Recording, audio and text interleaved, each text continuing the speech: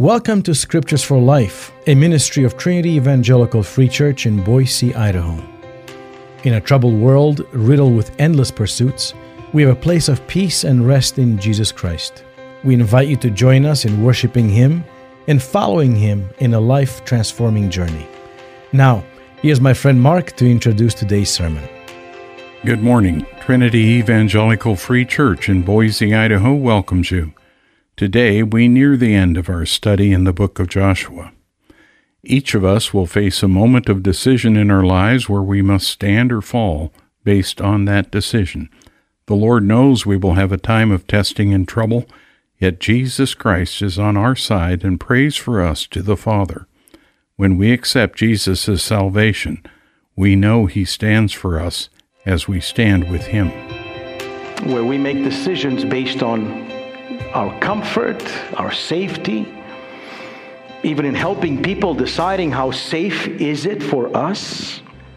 The bottom line of the message of this commandment is not that Joshua was supposed to be strong and courageous just for the battles in front of him.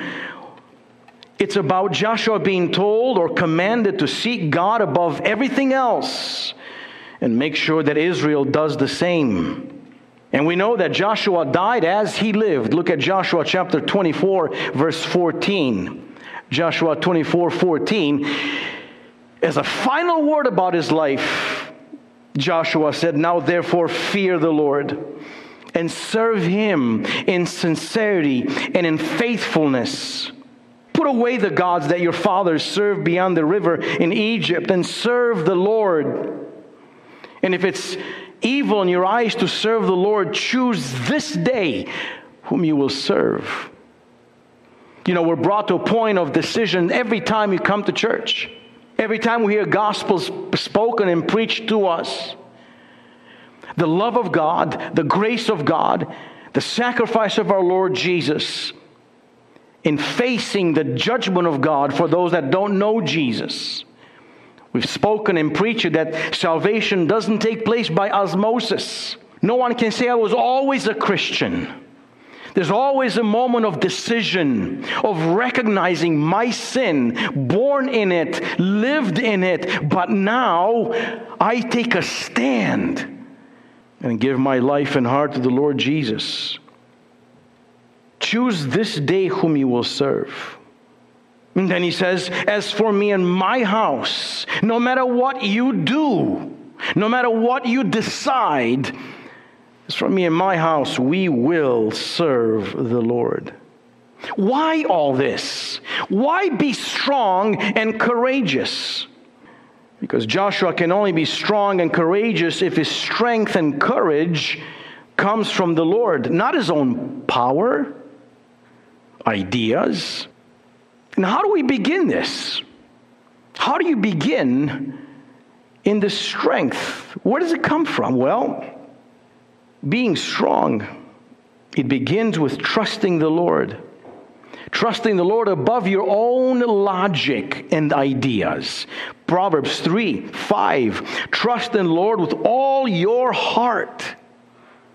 Though you may think your understanding will provide some strength and guidance, do not lean on your own understanding. Trust in the Lord. Be strong. It starts by trusting the Lord.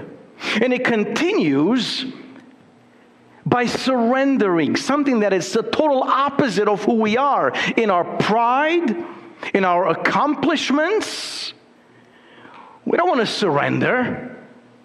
Surrender your will to His. Verse 6 of Proverbs. In all your ways, acknowledge Him.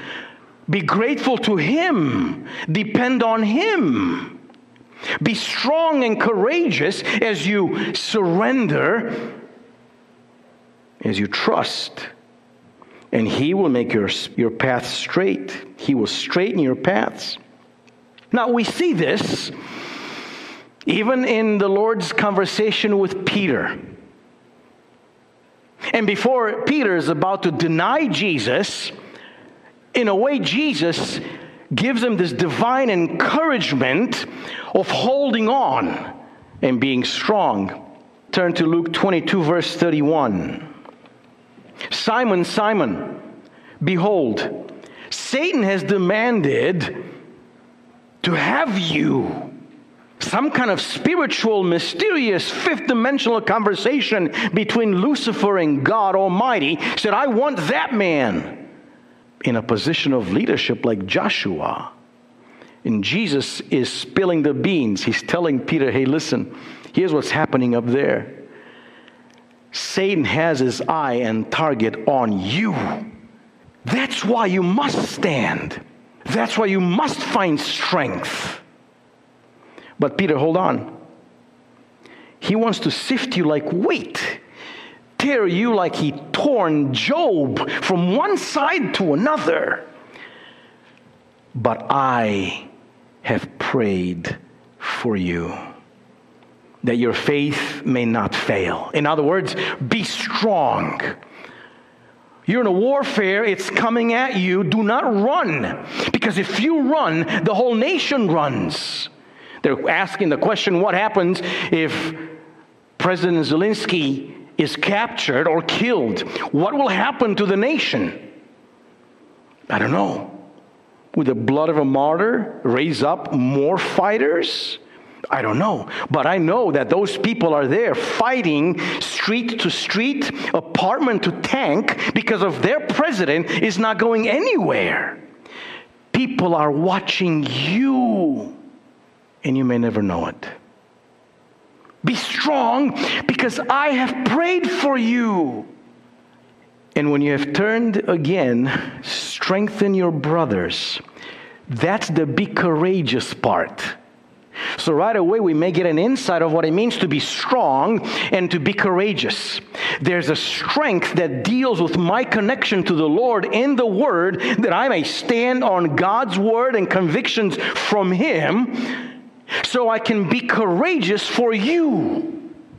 They go hand in hand, can't be separated. Be strong in the faith that has been rooted in your life.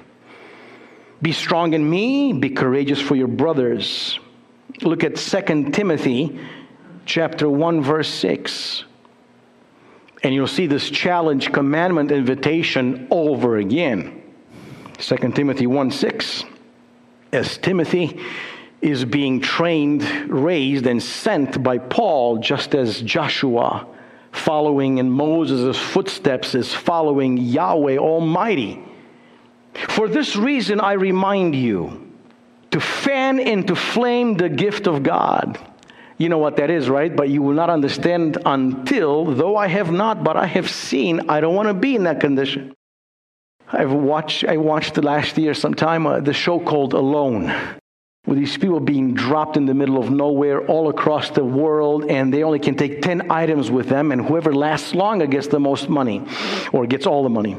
And this one man that had the experience and had the know-how, he could live from nothing and fend for himself, no problem. He said, listen, I can start a fire anywhere, anytime, using wood and that accord, the bow thing with the stick and all that. He goes, I didn't bring a flint, because a lot of the other guys brought flints, that clicking metal thing that you sparks and starts the fire. He goes, I didn't need one of those.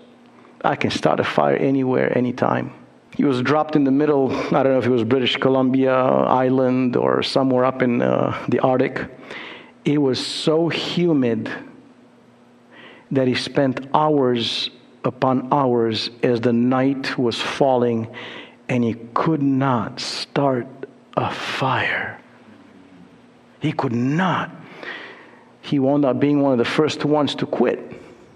Because if you don't have that fire in that cold weather, you can't survive. He says here, fan into flame. And he was trying to get that spark going, and he was fanning it and blowing, and there was a little spark, and it would just dwindle away, and he would lose his mind. Paul says, listen, God has placed something in you, and before you could stand, you got to fan that fire. That means personal Bible study. That means being together with the fellowship in worship and praise preaching, being together in Bible studies. Fan that fire, that flame, the gift of God, which is in you through the laying on of hands. For God gave us a spirit. How can we stand? Here it is. For God gave us a spirit not of fear. Here's what God's Spirit in us does: of power and love and self-control. In other words, be strong. God has given you this at the moment of salvation. He's planned within you with the Holy Spirit, which is power. Power to say no to the enemy, power to say no to temptation, power to say yes in serving, power to forgive, power to love. He's given you a spirit of power, love, and self-control. In other words, be strong. That's what that strength is. Therefore, do not be ashamed of the testimony about our Lord. Verse 8, nor of me his prisoner, but share in suffering for the gospel of God. Share in the suffering for the gospel of God. That's be courageous. Expect it. Even grow to a point of maturity and say, Lord, if you find me faithful and worthy, I'm ready to suffer for you. Not to detour, run away, and escape. Here I stand. I can do no more. Timothy, be strong with the Spirit within you and be courageous. Get ready to suffer. This strength, be strong.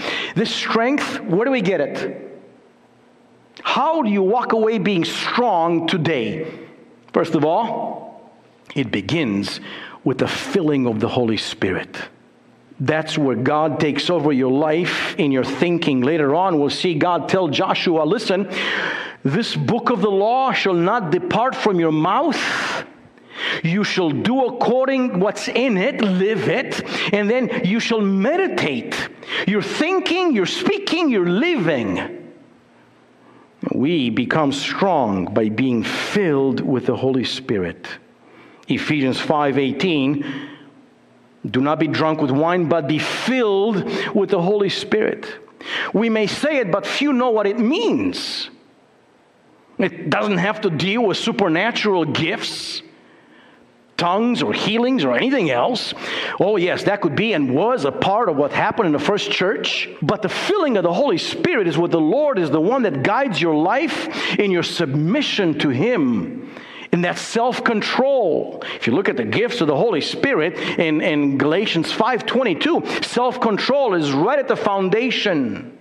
You gather the strength by submitting, inviting daily. When you're saved, when you accept Jesus in your life, you receive the Holy Spirit where He indwells you. But you've got the responsibility and the call that every day you wake up, as you read God's Word, you pray, Holy Spirit, fill me, take over me, live out grace through me. Same as the Holy Spirit filled Samson. And we have a few descriptive words of what that looked like. Judges 14:6. Then the Spirit of the Lord rushed upon him, upon Samson.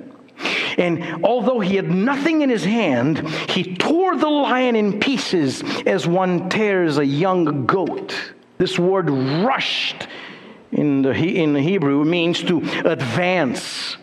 It also means to prosper, to make progress, to succeed. And that's in the presence and the leading of the Holy Spirit, where you're living in a way and you can look at yourself from outside yourself saying, I would have never said that before. I could have never done that before. That was not me. That was the Lord. You become strong by seeking, reading, praying, receiving to be filled daily with the Holy Spirit. The same way that the Holy Spirit filled Jesus. In Acts 10:38, we have the sermon that talks about Jesus, how God anointed Jesus of Nazareth with the Holy Spirit and with power, and He went about doing good and healing all those who were oppressed by the devil, for God was with Him. Jesus himself, filled with the Holy Spirit. And when we know that he was filled when he was led in the desert to be tempted. Scripture says, and the Holy Spirit, right after baptism, the Holy Spirit filled Jesus and he went in the desert, prepared for battle against the enemy. Jesus was filled when Jesus was raised up by the Holy Spirit and he preached the gospel. He said, the Spirit is upon me today. It was the Holy Spirit that led Jesus to heal and redeem. It was the Holy Spirit that raised Jesus from the dead. Be strong. What is your relationship with the Holy Spirit like? This strength starts with the Holy Spirit, but it builds up through our obedience to the Holy Spirit. One step at a time. Look at Joshua 5:1. As soon as the kings of the Amorites who were beyond the Jordan went to the west, and all the kings of the Canaanites who were by the sea heard that the Lord had dried up the waters of the Jordan for the people of Israel until they had crossed over, their hearts melted and there was no longer any spirit in them because of the people of Israel. At that time, the Lord said to Joshua, "Go get them." No, he didn't. So they got victory. They've got their own, I would say, the accolades of their battles went before them and people were afraid of them. You think that this is it. All they got to do is show up and everyone will bow down before them. But God says no. Before the battle comes obedience and sanctification. Make flint knives and circumcise the sons of Israel a second time. When the circumcision of the whole nation was finished, they remained in their places in the camp until they were healed. Because that circumcision of the adult men that were not circumcised in the desert for 40 years left them weak. I don't need to explain how and why. Just imagine you're not going to battle after you're circumcised. No, thank you. And they're surrounded by enemies. The same idea, saying, how can I give God a tithe when I got so many bills coming at me? God first. Surrounded by the enemy, they were obedient and they were sanctified. Because if you enter battle and you're not sanctified, you will surely lose, like they did before the small fortress of Ai. And the Lord said to Joshua, what you've just done now, though it did not make sense. What do you mean you don't want me to speak back and tell them what time it is and tell them who's boss? What do you mean you want me to just stand? No. Be sanctified. Be obedient. And after they showed obedience, God tells them, today I have rolled away the reproach of Egypt from you. And so the name of that place is called Gilgal to this day. Today I have wiped away the reproach, the shame, that history that's always brought you down. Today I've given you birth as a victorious nation. God blessed them for their obedience, and He blessed them in their weaknesses. And that's why Paul can say, when I am weak, He is strong. But he said to me, my grace is sufficient from you. Lord, deliver me. Lord, take away the storm. Lord, I can't take it anymore. And God said, my grace is sufficient for my power. Be strong. My power is made perfect in weakness. That's the weakness of being surrendered to the Holy Spirit. That's the weakness in being obedient and being sanctified. Therefore, I will boast all the more gladly of my weaknesses, so that the power of Christ may rest upon me. Well, in the coming week, I encourage you to take a look at the command of being courageous. But in doing so, making decisions in your life for the Lord Jesus. This is another true account I've heard this week, which amazed me. We all know about the Titanic. We all know that it took about 100-some years ago. Was it 1917 or 1915? Was it right? 7 years ago or so, 100 years. We know about the pride of this ship that no one can sink, not even God, right? We know about that. We know about the people that were singing and trying not to imagine. They were saying that on that ship there were 3 classes of passengers. The rich, the middle class, and then the poor that were down on the bottom with all the rats and everything else.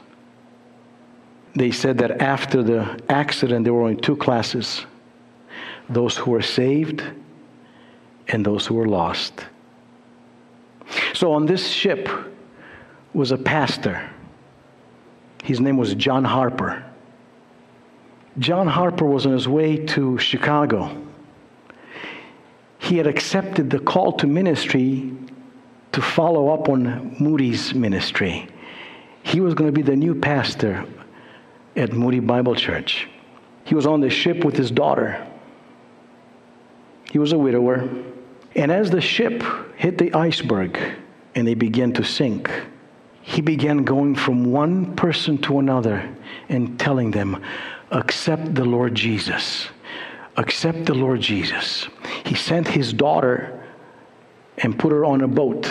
Even though he was a widower, he had the right to be on that boat as well. He said, no, others need that more than I. He even took off his life jacket and gave it to someone that was complaining and yelling at him of why is he talking so much. He said, no, you take this life jacket, but you need Jesus. From one to another, crying out loud, accept Jesus, for we're about to die. As the ship sank and people were on the boats and people were in the water, he was also in the water, holding on to a plank. He was swimming from one person to another, telling them, accept Jesus before you die. He swam to this one man and he gave him the chance. This is your chance before you die to accept Jesus. He said, no. And he tried again. We only have a few minutes. The waters are cold. Accept Jesus. Having had the second chance and the Holy Spirit moving his heart, this man accepted Jesus. 4 years later, he was in a church talking about what Pastor John Harper did. And he said, I was the last man that was saved by the preaching of John Harper. This man, this pastor, chose to stand for Jesus, giving up his own life. Are you? Standing for Jesus, saying, Jesus is my Lord and Savior. I call to you again. If you don't know him, if in your heart you're not sure that you're forgiven, if you're not certain that you're going to heaven, I guarantee you, you're not. Accept Jesus. Give him your heart. Let him forgive you your sin. Jesus stood for you. He hung for you on the cross. Give your life to Jesus, for tomorrow is not yours. When we accept Jesus' salvation, he sends his Holy Spirit into us to express his will in and through us. We are led to action and make progress in his word and will. We grow in strength through the power of the Holy Spirit. Through the Holy Spirit, Jesus tells us to focus on his words and take courage in what we do. Taking time to be obedient to Jesus is key to following his will. Time to rest is important. In time of rest, Jesus steps in and gives us his strength. Thank you for listening to Scriptures for Life, a ministry of Trinity Evangelical Free Church in Boise, Idaho. For more information about our church, visit us online at trinityefcboise.org or by phone 208-322-8801. Our church is located at 1777 North Allenbaugh Street in Boise. We'd love for you to join us for Sunday worship at 11 a.m. Join us next week at this time as we go through and apply God's Word on Scriptures for Life.